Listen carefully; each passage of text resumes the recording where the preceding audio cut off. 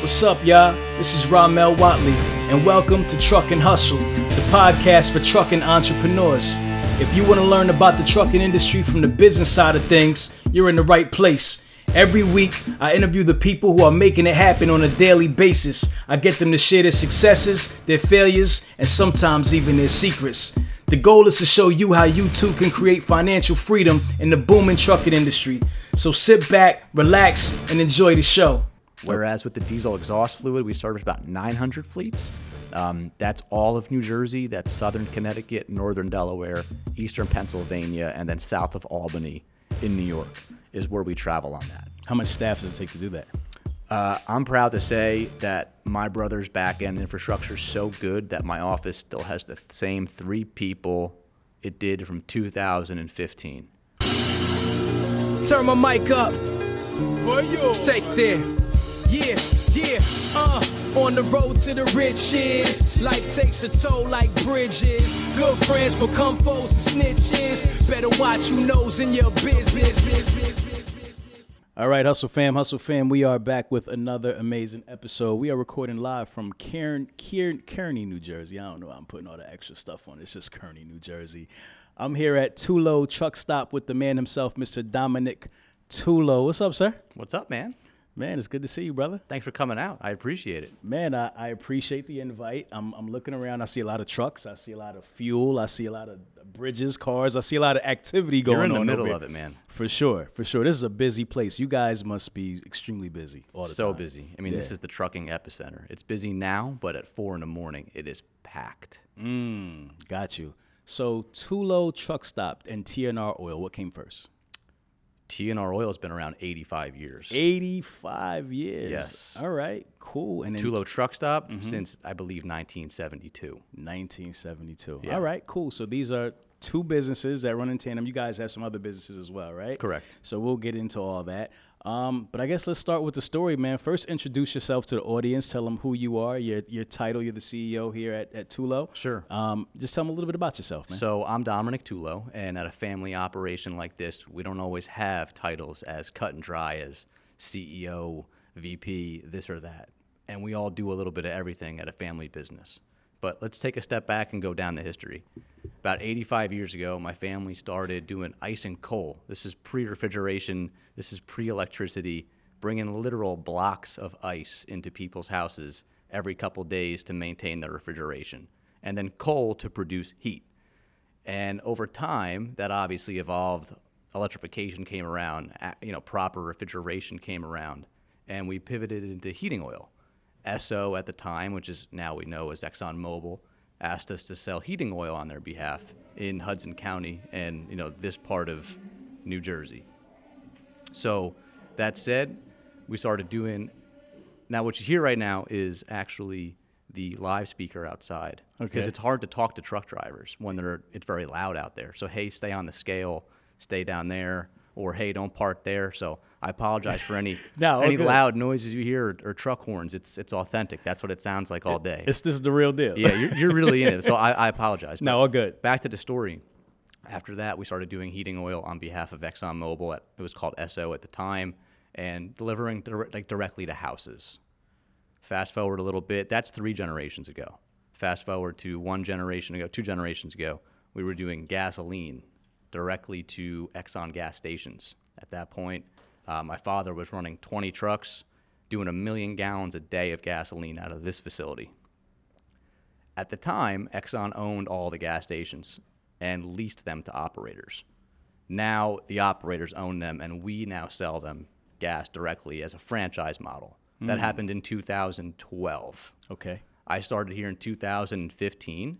We did heating oil until 2015, and one of the first things I got involved with here was helping my family's operation sell the heating oil business.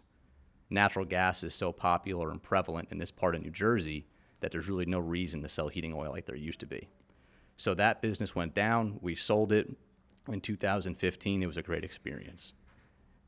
I then had 4 trucks that had no use. In 2015, it's way different than it is now. They didn't want the trucks. That would never happen today. Trucks are such a hot commodity. I had 4 trucks with no use and then converted them to a commercial overnight and daytime fueling division. And that's kind of how we got to where we are today. Wow. Okay. Quite a story, man. 85 years of lineage.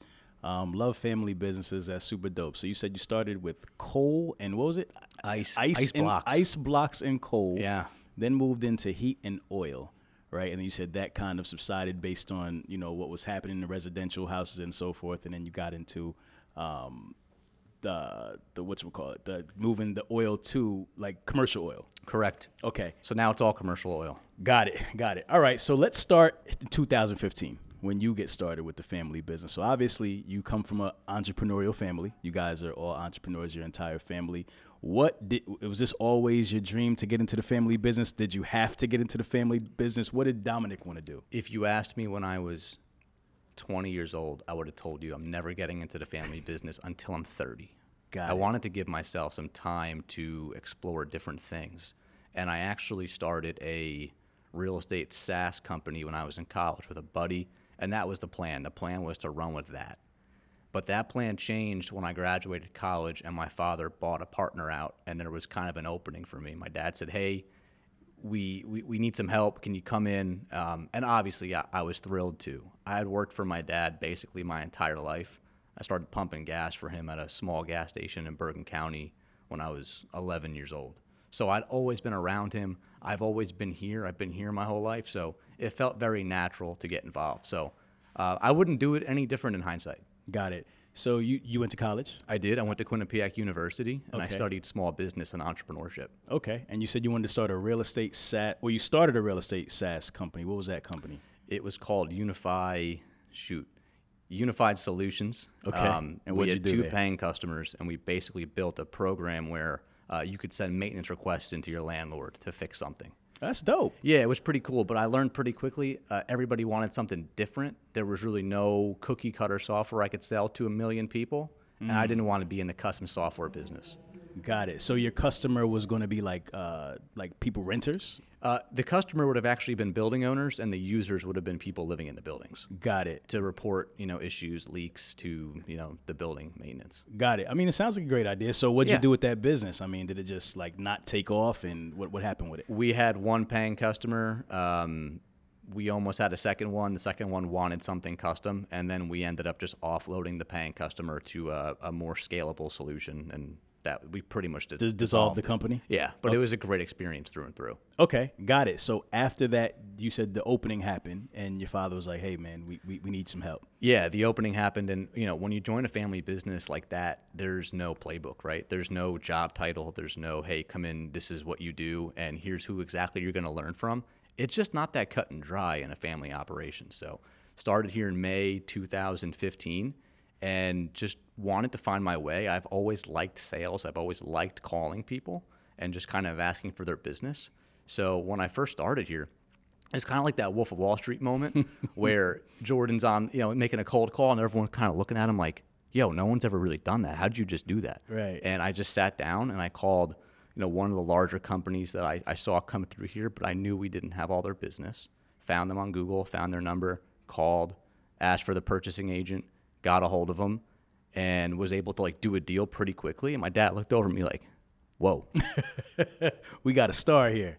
Yeah, so I kind of just leaned into that and started selling fuel outside to national fleets over the phone. And just that was kind of my first touch here in 2015. Got it. So did you get your sales experience from the SaaS business? Is that where you kind of got those 1,000 reps in or whatever, just calling, getting all those no's? I did. And my buddy and I, you're always nervous when you start. So my buddy, Nick Hakeem, and he put his phone down, I put my phone down, and he would dial a number for me, and he would just hit go, and then I would hit go. And so we didn't give each other a choice. You needed to you were on. You were just on. Yeah.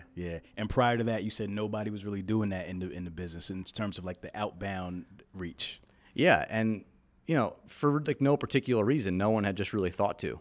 Right. It was kind of like whatever was coming, whoever your customers were who your customers were. Yeah, and my father's super, super hands-on, still is to this day, likes to maintain trucks, likes to get really involved in the real nitty-gritty of the operation. Yeah. So just no one had really spent the time to kind of step back and say, how do we scale this company in a way where I don't have to go knock on every single door? And the cold call for me just seemed like the most natural way. For sure.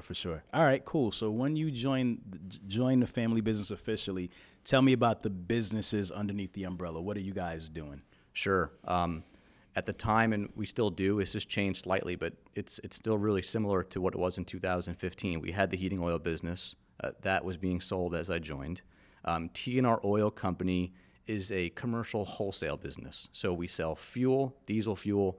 We sell gasoline to gas stations that we don't operate. We sell motor oil, and we sell diesel exhaust fluid. I want to bookmark DEF. We'll come back to that. Okay. We also run this truck stop outside, which is the Tullo truck stop. It's a high-volume, 9-fuel-lane truck stop that has diesel exhaust fluid below ground, one of the first independent sites to have that. We do truck parking behind me, and then behind that you see some more truck parking. We do that as well. We've done that for, I don't know, since we bought this land in, I guess, the 70s.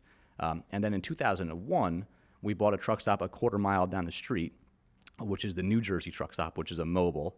And then that's got parking around it as well. So truck stops, gas stations, wholesale. We did operate a couple of gas stations. We no longer do, but now we really just focus on commercial fuels. Got it, because you mentioned that. You said you were pumping gas for your dad when you were 11 years old, right? Yeah, so my mom and dad operate a separate gas station, which is separate from this umbrella in the small town that I grew up in. And it was just an amazing experience. I always wanted to work there as a kid. The day before Thanksgiving, when I was 11 years old, he finally let me because they were super busy. And that's just an amazing experience, man. Like, basically handed me a wad of cash and just like learning how to count cash. Like, you'd be surprised, man. Kids can't do that anymore. Yeah. And like talking to 100 adults a day just made me who I am. Yeah, for sure. All right, cool. So you get in and you start out with the fleet sales. So, correct me if I'm wrong. So this is like local accounts. You're calling them and you want to do like on-site fueling. Yeah, right? so I've done both. Okay. I've sold national fuel. So like at this truck stop, if I'm doing a deal with somebody, they're usually going to be a national over-the-road fleet. So when their drivers come through, they look at their app and they see, oh, I have a preferred fuel deal at the Tullo truck stop. Those drivers are incentivized on their bonuses, like the Schneiders, the NFIs. They're incentivized based on their quarterly bonus to fuel at a preferred fueling location. So it was my job to basically get us on that preferred list. So I've sold to national fuels. That's got a way different feel than selling to a local fleet. On a local fleet, I actually found that if you went onto the DOT website and just looked up a local fleet's name, that a small local fleet, odds are the fleet owner's cell phone number was the registered number. For sure. Right? Yeah. So I could just text him and call him directly. He or she called him directly and just say, hey, I sell fuel, I sell DEF in your area. Can we talk? So that's a different sell. It's a more quick and dirty.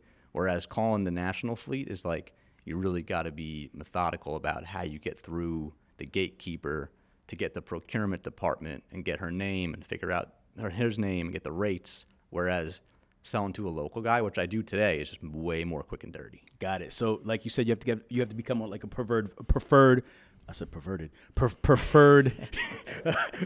a preferred vendor, yeah. Right? You have to get on like you got to sign like an RFP and all that kind Exactly. of stuff. Become a preferred vendor, and you get on the list. So typically, how many preferred vendors do these like big, large national companies have? Like they could have hundreds. Okay, got it. Yeah, got it.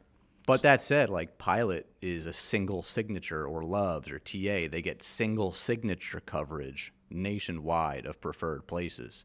And then they'll sprinkle in a couple independents like me. Back in 2015, the nearest Pilot was like 80 miles away.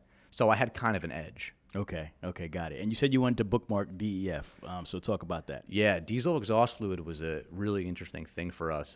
If you're not familiar with it, diesel exhaust fluid's 32.5% urea, and the remaining is deionized water. And when you mix it into the catalytic converter or past the catalytic converter, it makes truck emissions burn virtually emissionless. Now, we could talk more about that, but not really.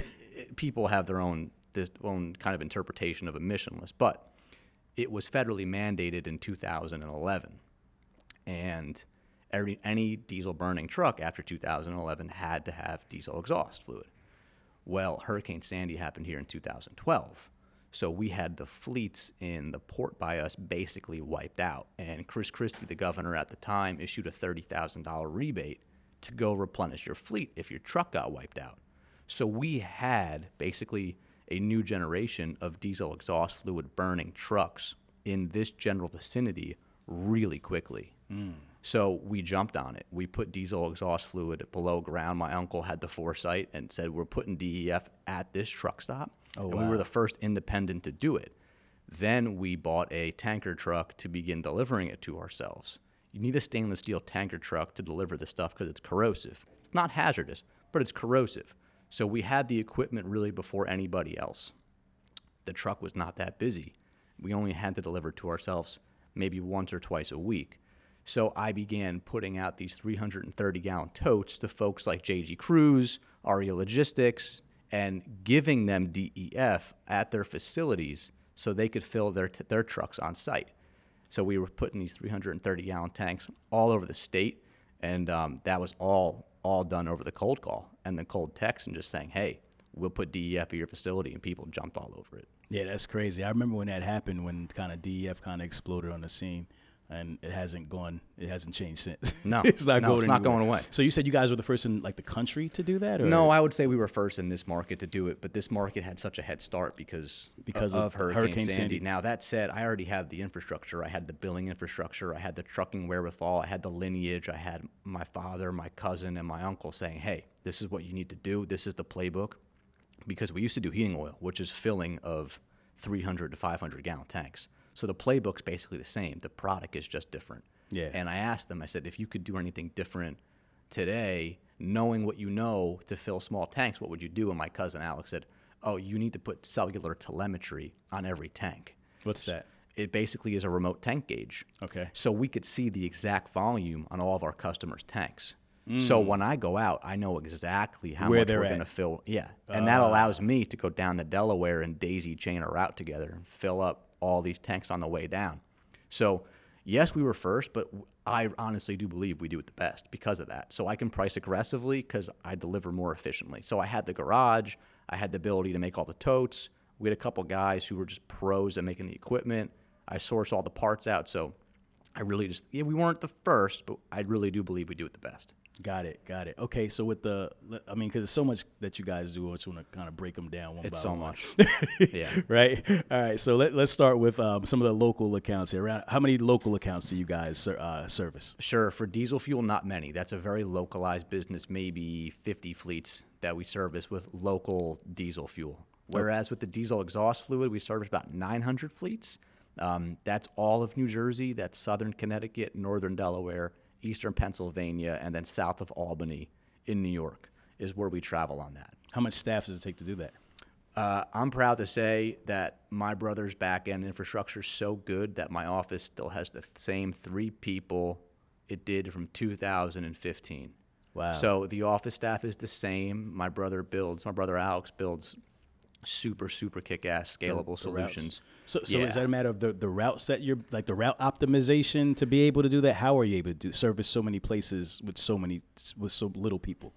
That cellular telemetry allows us to basically maximize our route. So I should just kind of clarify. The 3 people, clerical, and the staff in our office is the same as it was in 2015. Got it. Now, we've added more trucks, but what I can do with 3 trucks, I think it takes my competitors 5 or 6 to do because of that cellular telemetry. See, for us, if we have a customer, customers don't call us. We go to them. So right. If I have a customer who needs DEF in, let's say, Delaware, I'm going to build a route down Route 95 that's going to be super efficient where we're jumping off and filling we're leaving Kearney, New Jersey. We're stopping in Robbinsville. Then we're stopping in Pedrickstown, New Jersey. And then maybe we're stopping down by you in Cinnaminson.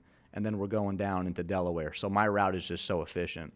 Whereas my competition, they do what's called a Julian calendar. So they'll estimate what that guy used in Delaware, and then they'll keep estimating. But that doesn't take account if he gets more trucks. Doesn't take account if the weather changes and they run harder. It doesn't take account if they get busier. Doesn't take account if they got slower.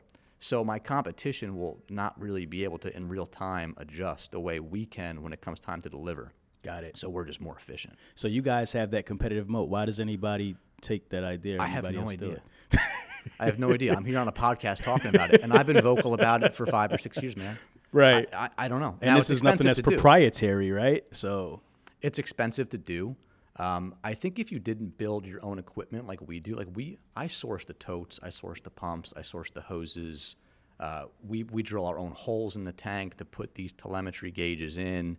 I just think if you don't do all of those individual things, it becomes harder and it becomes more expensive. Like if I needed to pay someone to do all those things, it would be really, really costly. But we just do it all here because I have the facility.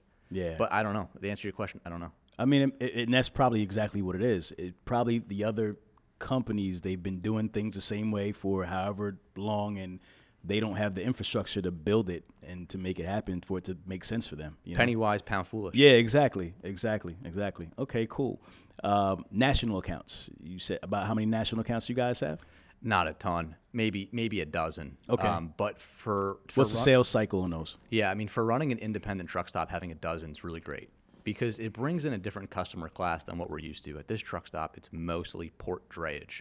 So we don't get a ton of over-the-road. It's mostly independent port drayage. So for us, those over-the-road guys bring in business at 3 p.m. when otherwise this place is not that busy. Now, I said earlier we're super busy at 4 in the morning because that's port drayage guys looking to get out before there's traffic. The sales cycle on those is relatively long. It could take 6 months to a year to get someone to sign up for a deal. But once you do, then you're pretty much set it and forget it. As long as you see that their volume is consistent, you can kind of go hands off. That said, they may come back to you and say, hey, if you want the volume that you're used to having, you have to give us a better deal because so-and-so just gave us a better deal, and now you're not the most preferred fueling solution. So it just depends. And what kind of savings are you guys able to offer the Oh my God, man. National fuel buyers get the best rates. I mean, you're talking really, really lean cost plus deals to get them in here. I mean, sometimes we literally walk away from a national deal after having it for a few years because we're losing money. Yeah. So, I mean, they can get insane deals. But how do you price those? You pretty much have to ask them where you got to be. They have all the purchasing power. They buy more diesel than I do. Yeah, that's true. Yeah, that's true. So what makes, outside of just price, what are the other things that they're looking for in order to, make you a preferred vendor? Not much. Just price. I mean, it's nice that we have the showers. It's nice that we have the DEF in tank below ground. It's nice that we have a store, but not much. It's all about price. It's all bottom line. All price. Got it. Okay. Let's move forward. So you also do the truck parking as well. How big of the part of the business is that? It used to be a smaller part of the business, but just what's happened around here and the recent e-commerce boom through COVID has made truck parking just an incredible commodity. I think what's important to understand about truck parking is it's really difficult to make more of it. So if you owned an apartment building and it was really large and next to it had an empty lot and you said, hey, Carney, I'd like to buy this apartment building and knock it down and put truck parking here, they would laugh at you. They would say, absolutely no way are we going to let you zone this for truck parking. And because of that, truck parking is so scarce. You can't make more of it. We have truck parking here, and we have what's called low coverage. So we don't have a lot of buildings on this truck parking. When I started in 2015, the truck parking business was nascent and not really institutionalized whatsoever. That's changed dramatically in the last 8 or 9 years. Now you have institutions like Brookfield and Real Term and really large institutional players coming in and swallowing up what the new kids call iOS. To me, iOS was always like an iPhone, right? But they call it industrial outdoor storage. So, yeah, I'm happy to say we're in the industrial outdoor storage business. It's probably the most important part of what we do today. Why would you say that? I just think there's the most future in it, and no matter if we're selling you diesel fuel, or if one day we're selling you hydrogen or natural gas or electricity, you need the space to do it, and we have that low coverage space to do it. Got it. How many trucks could you fit in your lot? We operate down here. We have several tenants. We could probably park anywhere from 500 to 600 trucks across what we have. Got it. And most of your guys, I'm sure, have long-term accounts. It's all monthly. It's mostly long-term. Some people lease directly to independent owner operators. We do not do that. We will lease directly to a larger trucking fleet, and then they may sublease it to their owner operators as part of their gig of, hey, if you move our freight, we can give you a parking spot, and here's where it is, and it's in South Kearney. but we only lease directly we do master leasing. Okay, got it. And is there a discount for like the long-term parking or? It's a good question, and it's always changing. So the answer is no. There is no discount for longer-term parking. It's actually more expensive the longer-term lease you want. Got it. With the nature of how scarce this asset is and how many institutions are all over it, if you want a long-term lease, we may ask you for a 15 or 20% year-over-year increase. Got it. Which just sounds insane, right? Well, the actual space, the value of that space goes up. Correct. As years progress, right? Like yeah. Yeah, and with just the recent just inflation and just how hot assets have gotten, I know a lot of assets have cooled off, but industrial has not had the same corrective effects as a lot of other stuff. Yeah, got it. Okay, and then I also saw you have tire service out there. We do. We don't operate that. That's leased out to a third party. Most of the tenants in this building are leased out. So the subway below us, there's a Spanish restaurant called Manna below us, who's been with us for quite some time. Those are all third party operators. We also have a DOT physical doctor on site. We have someone who does accounting and truck insurance on site, but that's all leased out. We operate the store, the truck parking behind us, and the fuel. Got it. So I didn't realize you guys own the whole building. Correct. Okay, got it. Okay, cool. What is your day-to-day look like? It's always different. Talk to me about like today. What is, well, not today, yesterday, because you're here with me today, right? Sure. So what did Monday look like for you? I did some money collection yesterday.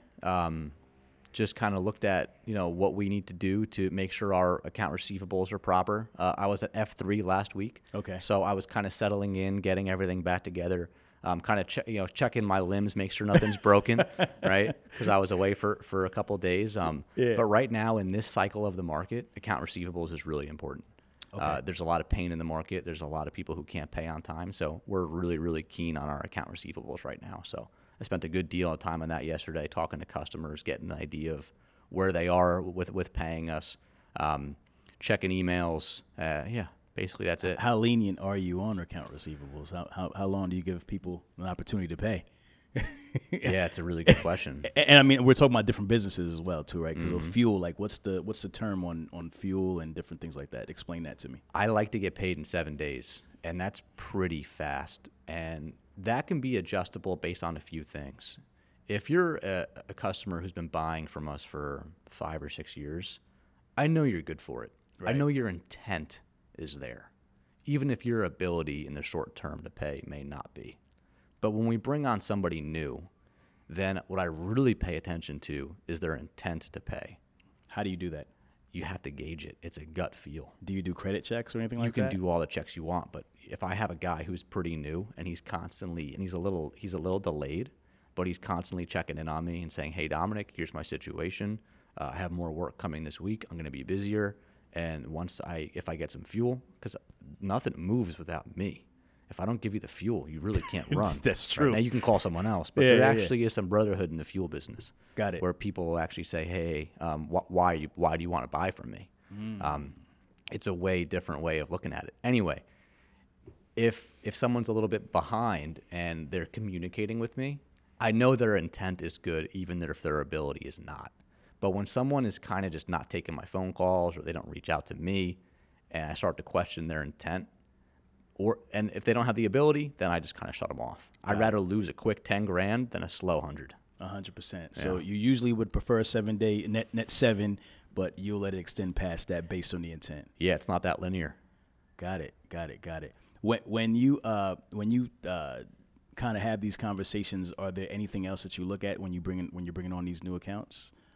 Aside from the intent, obviously. Do you check credit? I know you said it doesn't matter, but do you do that at all? We take a credit form. We look at everything, but no, we don't really That's not really the reason why you'll accept them or reject them. No, we really look at the scope of their business. I've been doing this long enough where I know who's good and who's bad. Right. Right now, we're at a relatively what I call risk-off period in the market, so we're not going out and really asking for business at the same cadence that we were in 2021, because I know that the more credit risk I put on, it's not necessarily good. Yeah. That said, if you're a truck fleet and you call me right now, I'm probably not going to sell you fuel because you're probably not paying the person you have.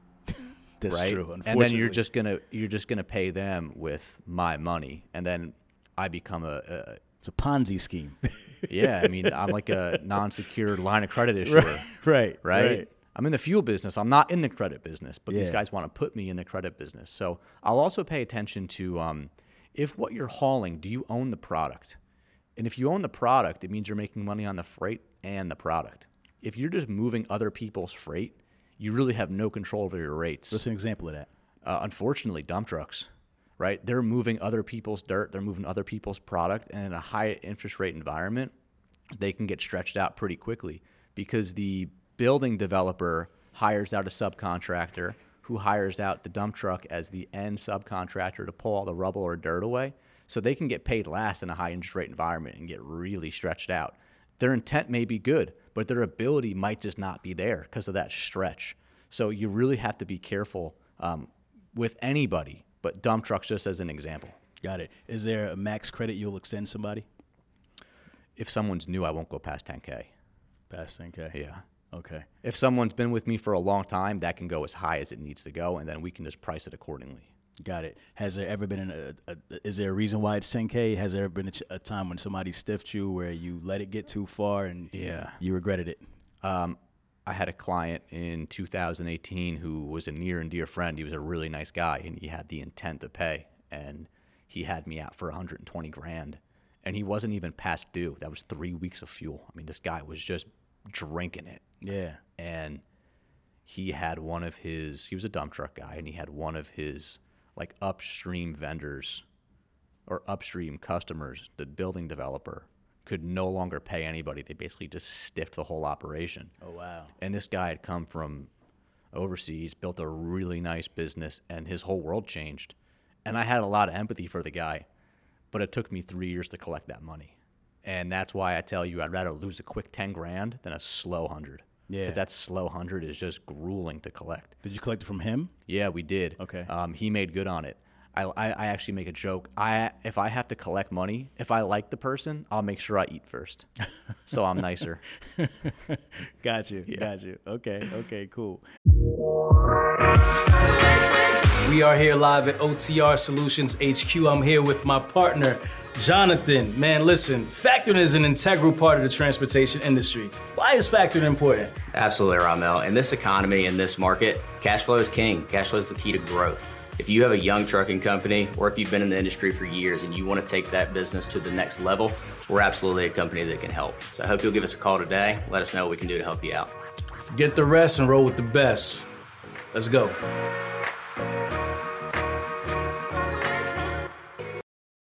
I mean, it sounds like that situation, it wasn't intended. It was No, just it some wasn't. unfortunate circumstances, right? I've been stiffed by people who intended it, but for like 15, 20K. It is what it is. When that happens, what do you do? Nothing. How do you recover that? There's you nothing just you lose can it? do. You just write it off. There's really nothing you Can't can do. put in. There's no kind of insurance or anything that covers you on your on the. There field? is receivable insurance, Okay. but guys like this probably wouldn't qualify for it. And that just comes with experience. Like I see new people come into the fuel business and issue credit all over the world, and it's just like, hey, you're gonna learn. Like you come in hot, and then you're gonna just be real stretched out. But no, there's really no remedy for it. You can go through collections, but unfortunately, our justice system doesn't really care. Got it. You said you do fuel transport as well. You deliver fuel to other gas stations also? Correct. Tell me about that business. Yeah. 2012, that business changed considerably. Before then, ExxonMobil basically owned the market. So they owned the sites, and then they would lease it out to the operators. And then they would hire a third-party transporter, TNR Oil, and they would deliver gasoline. We would deliver the gasoline, but it wasn't our product, right? We didn't own the product. Right. We just owned the trucks and did the It's freight. Exxon's product, right? Yep. Okay. And their locations. Yeah. In 2012, they opened the market up for bid. I was in college. I was a freshman. I was getting ready to go out. I was partying one night. My dad calls me. He says, hey, I have an opportunity to go take all the customers that I've been servicing for 20 years. What do you think? Should I do it? And I was like, yeah, man, sounds like a great opportunity. I was a kid, but I was like, yeah, sounds like a great idea. My dad went out and did it. And since he had all those relationships and the gas station operators were used to seeing his name on the truck, when he showed up, he was able to convert 30 gas stations to buy from him just by saying, hey, it's me. You already know me. You want to do a deal? And he actually brought me to a lot of the sales calls while I was home from college that December. So I got to meet a lot of his customers. And My dad always said my dad loved bringing me because it showed continuity in a family business, that there's someone coming after me to help manage your account. Right. So fast forward. You're like Michael. He's the Godfather. Yeah. Right. So fast forward 8 years, we still do that business.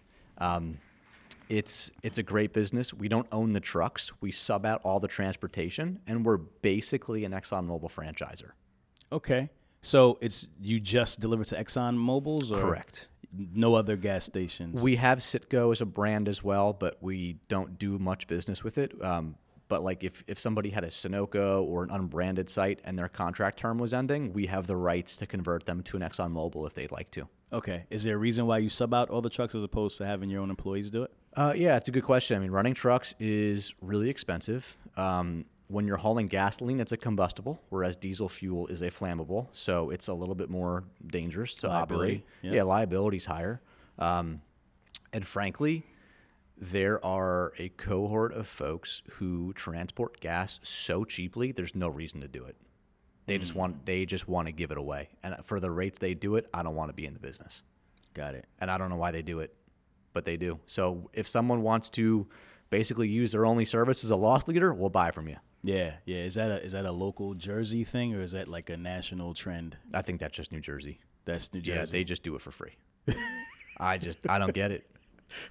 That's why I do specialized services like the on-site fleet fueling, like where we show up every night. I have a shift that goes out now, 4:30 p.m., and we go to truck facilities while their trucks are parked. Yeah. And we'll fuel every truck individually. Right. And I can get paid because that's a service that I'm offering.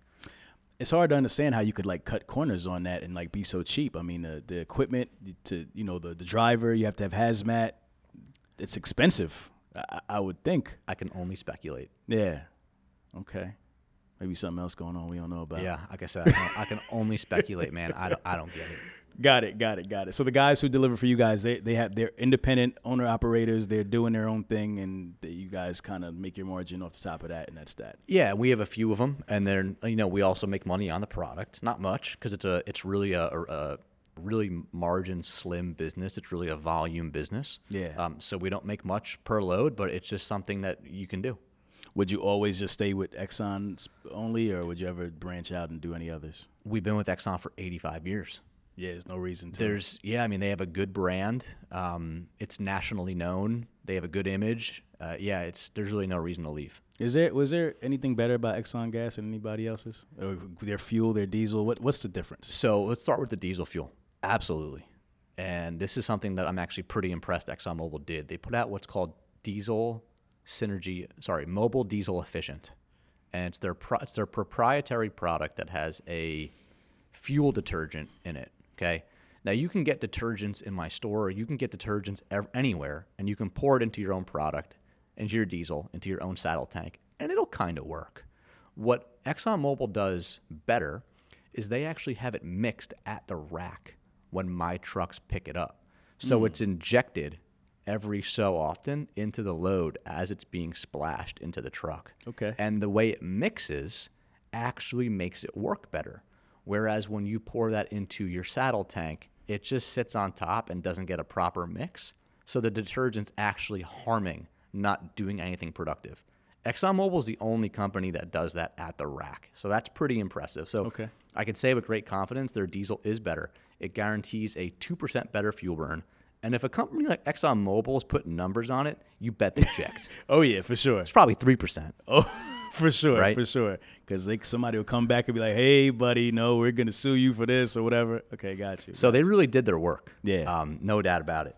And then as far as the gasoline goes, the gas is better. It does have detergents in it. But what really makes branded gasolines better than unbranded gasolines is branded, such as like a BP, Sunoco, Exxon, Amoco. They use no butane or less butane content in their gasoline. So it has a lower flash point. Okay. So if you use unbranded gas once in a while, you're going to be fine. Your engine's just going to run at a slightly higher temperature. Got it. Can you explain the butane thing? Because I don't know. It's just cheaper. Just butane. Yeah, it's like lighter fluid. Got it. Yeah, but it's cheaper. So. Okay. Yeah, okay. but it burns hotter, it burns faster. Okay, got it. How regulated is your industry? Like in terms of compliance, what type of things do you have to do in order to keep this business running? Yeah, so I mean, it's a hazmat business. Everybody has to have hazmat. Everybody has to have a TWIC card to load at the port. Safety is the absolute most important thing. I purposefully don't run a huge business. I like the size it is. We run an 8-truck operation. It's very manageable. I know every driver, like intimately. I know all their story, their family, where they came from, what's going on, because it's small. So you really have to know your driver in the business that I'm in, because safety is so important. We do the compliance. We do driver testing. We send them like quizzes about driver training. We do a quarterly driver meeting. We're just all over it. You have to be all over it. The truck maintenance needs to be absolutely top notch. Everything is addressed basically same day when a driver writes it up. It needs to be, but it actually is here. And that makes it easier to hire drivers because we have a lot of folks who come and they don't like the condition of their current company, how they keep the trucks. So the fact that we do that and we do it on site and they see us doing it because we have somebody come between shifts and change oil, look at lubricant levels, look at antifreeze. So compliance is important, but maintenance is right there with it. Got it. Running these multiple businesses, I could imagine like your P&L must be like a nightmare because you have so much cash flow coming in and out from different places. How do you stay on top of that as a business owner? What does that look like? Like running these different operations that are all different.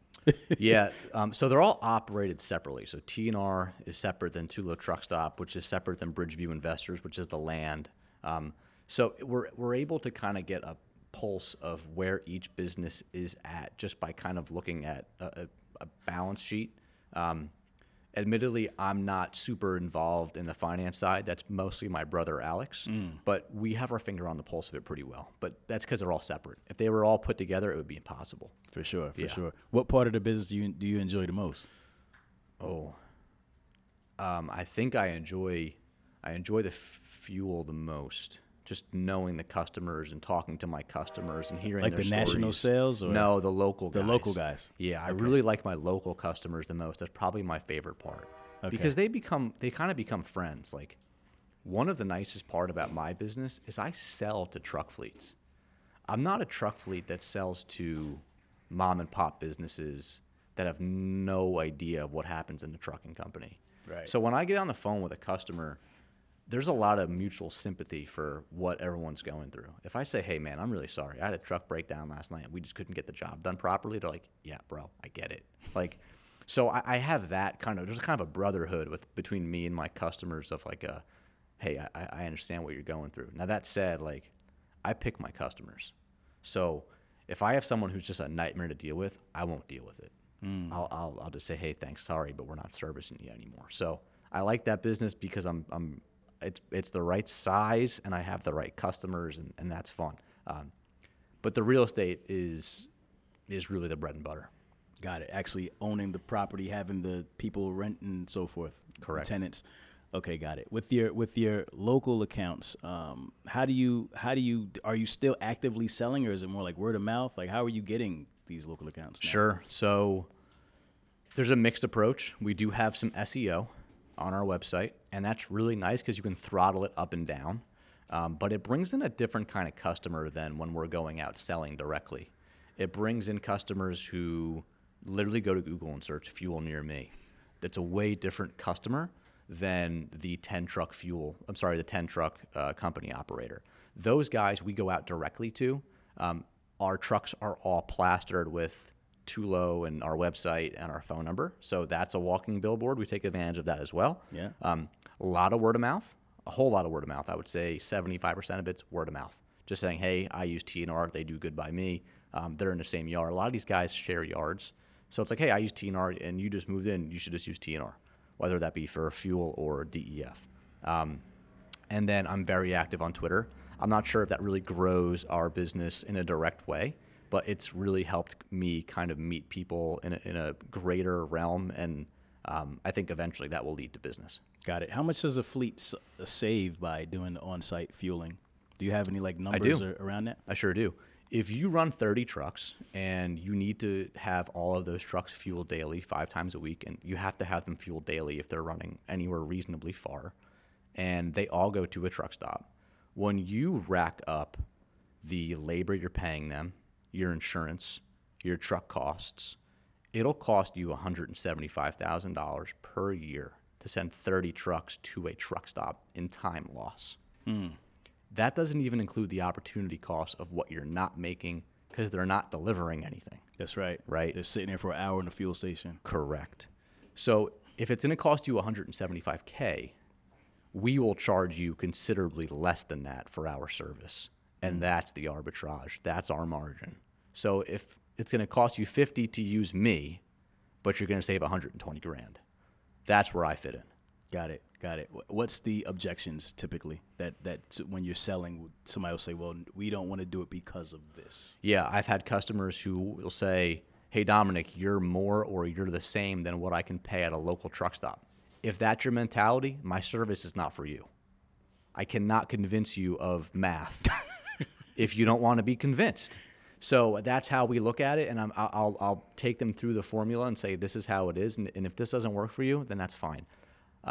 I've also had large trucking fleets say, well, Dominick, why don't I just get my own fuel truck and do it myself? You should, but you're not, and it's easier to just say yes to me. So it just depends. Yeah. Everybody. But I can't convince somebody of math, bro. Right, for sure. Do you do that? How often are you out there selling? Like, is it like once a week? Is it like once a month? Like, what's your cadence? Yeah, right now, like I said, I'm pretty risk off, but I have a sales rep named Tom Campbell who's just an absolute killer. And he's out there every single day. But right now, we're mostly maintaining the customers we have. Got it. And then when someone juicy comes along, we'll put them on. But if it's something that's just too risky right now, we're just not taking it. What does Juicy look like? Juicy's like an 80 truck unicorn, man. Like we go there and we can spend 4 or 5 hours on site, taking our time, offering good service. It's really a gallons per hour business. So if I can build critical mass at one facility and spend time there and do 2,000 gallons directly, and not spend 5 or 6 hours on a route driving, that's got lower gallons per minute. Those types of customers are unicorns, and they're very hard to get. But if you can get one, we will just service the hell out of it. And the way we do that and the way we do it differently is I put one guy on a truck, and my trucks actually have a traditional diesel nozzle. My competitors put 2 folks on a truck. They have a thicker hose, and they use a swivel. And the swivel has no automatic shutoff, but it pumps like 3 times the speed. That's great. But when you spill diesel all over the back of this guy's new Peterbilt, right, that's not a phone call you want to get the next day. For sure. So I teach our guys, hey, you're really a customer service representative who's going to basically be a service tech and go spend the time on site diligently, fill every single truck, put every single cap on the right way. Because if you don't, and they spill diesel in the port, it's going to cost that poor guy 10 grand. That's right. Right? So EPA it just, issue, boy. That's big. That's big. Yeah. So it's just kind of knowing where we fit into the market and just doing a good job. Yeah. How has the overall industry volatility impacted you guys as a business? It's a really good question. The volatility doesn't necessarily affect us from a profitability perspective. We do the same margins, whether price is high or price is low. My price changes every night at 7 p.m., and we'll just move with it based on a fixed markup over that cost. Where it gets tricky is when the costs are high like they are now, I have to go more risk off because my receivables are higher. So if I normally would have $1 million account receivable, right now I may have 3, but I'm not making any more money because the price is high, right? But when the barrel went to 0 during COVID, that was great. I could go crazy because my exposure was way lower per gallon. So that's really the only difference. Got it. Okay. And then moving into the future, you guys already are juggling a bunch of businesses. Is there anything that you guys are bullish on or that you're thinking about in terms of expansion? What's on the horizon? Yeah. Separately from my family business, just something that I'm working on with a co-founder is actually a social media agency for freight adjacent brands. Okay. And this is actually the first podcast that I'm ever talking about it on. Okay. It's called Stealth Mode Media. and it is a Twitter agency. And we're focusing on Twitter and basically building freight-adjacent brand followings on Twitter. What made you want to do that? About a year ago, I met my co-founder, Reed Laustelot, and I actually reached out to him on Twitter. He had like no followers at the time, but I saw he was just really active and talking about freight. I started digging more into just freight in general on Twitter, and I just started talking about freight, fuel, and how much money you can save on using on-site fueling. And that simple equation that I spelt out to you, it did 50,000 impressions. I was like, I'm on to something here. Yeah. Okay. Fast forward about a year, Reed and I just knew that there is money to be made by growing brands' presence on Twitter, and it's like it just hasn't happened yet. Now, when I started here in 2015, frankly, like from a social media perspective, it's lonely. There's really nobody on social media talking about what I'm doing. I'm not necessarily around people who are freight adjacent. They just happen to work at a logistics company. And online communities, which I've really seen blossom in the last year, are giving me a space to learn about different parts of the business and meet like-minded folks my age who are younger who will be the future running these freight businesses. And they're on social media. For sure. And I want to get ahead of that. I love that, man. And it's a huge pivot for you, but it makes a lot of sense. Yeah, it's Right. a huge pivot. We've got some really, really good content creators on the back end. And right now we're just scaling out, taking any freight account that is interested and understands the long-term vision of being there before the gold rush happens. And I think it's important to understand that branding's changed. It's not all about having a call to action on every single time you touch the customer or touch social media.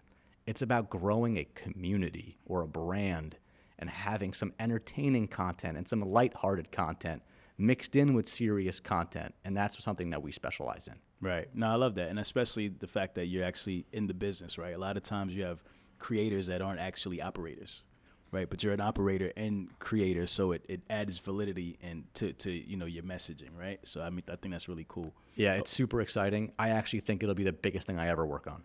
Okay. Well, that's amazing, man. In terms of the family business, any types of expansion or ideas around that, or still kind of, just doubling down on what you guys are already doing and just continuing to grow there? At these times in the market, we really want to pay attention to how good our operation is. Is everything delegated and operated as well as it could be? A business gets the results that it's designed to get. So if your business is getting mediocre results, that's how your business is designed. And I just want to step back and be really sober about, is our business getting the best results that it can? And the answer is always no. But I want to really hone in on that. So in the next year, we're going to be focusing on improving our technology stack even more, making sure that we're getting the right margins out, not by increasing rates, just by lowering our expenses. So really paying attention to where we can save money is the near-term future for T&R Oil and the rest of the businesses. Looking out further term, it'll just be growing out diesel business, maybe having a larger footprint. I'm very bullish on the next 20 years of diesel fuel. I don't think we're going to see any major energy changes in the next 20 years on the type of customers that we service. So growing out the diesel business slowly and methodically and just having a really nice 15-truck diesel business would be really nice in the next 5 years. Got it. What do you do to keep yourself, in terms of personal development, keep yourself ahead of the curve and sharp? Are you reading anything? What do you look to for news? Talk to me about that. Yeah, I'm reading always. I'm listening to stuff always. I have a joke with myself that the reason why I know the things I know is because what I listen to is so boring. Anybody who gets in the car with me it's just like, why would you listen to this, right? So I'm just listening to stuff like I'm listening to podcasts. Give me an example of some of that boring stuff. The All In podcast is All actually In. not boring, but I really like that Chamath one. and those guys. Oh my God, yeah. Sometimes I hear some of the stuff they're talking about, and I'm like, man. Does anyone realize how lucky we are that this is free? That these guys are sharing their minds for free? Yeah. Chris Powers' podcast, it's a little bit more real estate specific. He's in Dallas, Fort Worth, but he's talking about all stuff, industrial real estate and just real estate in general.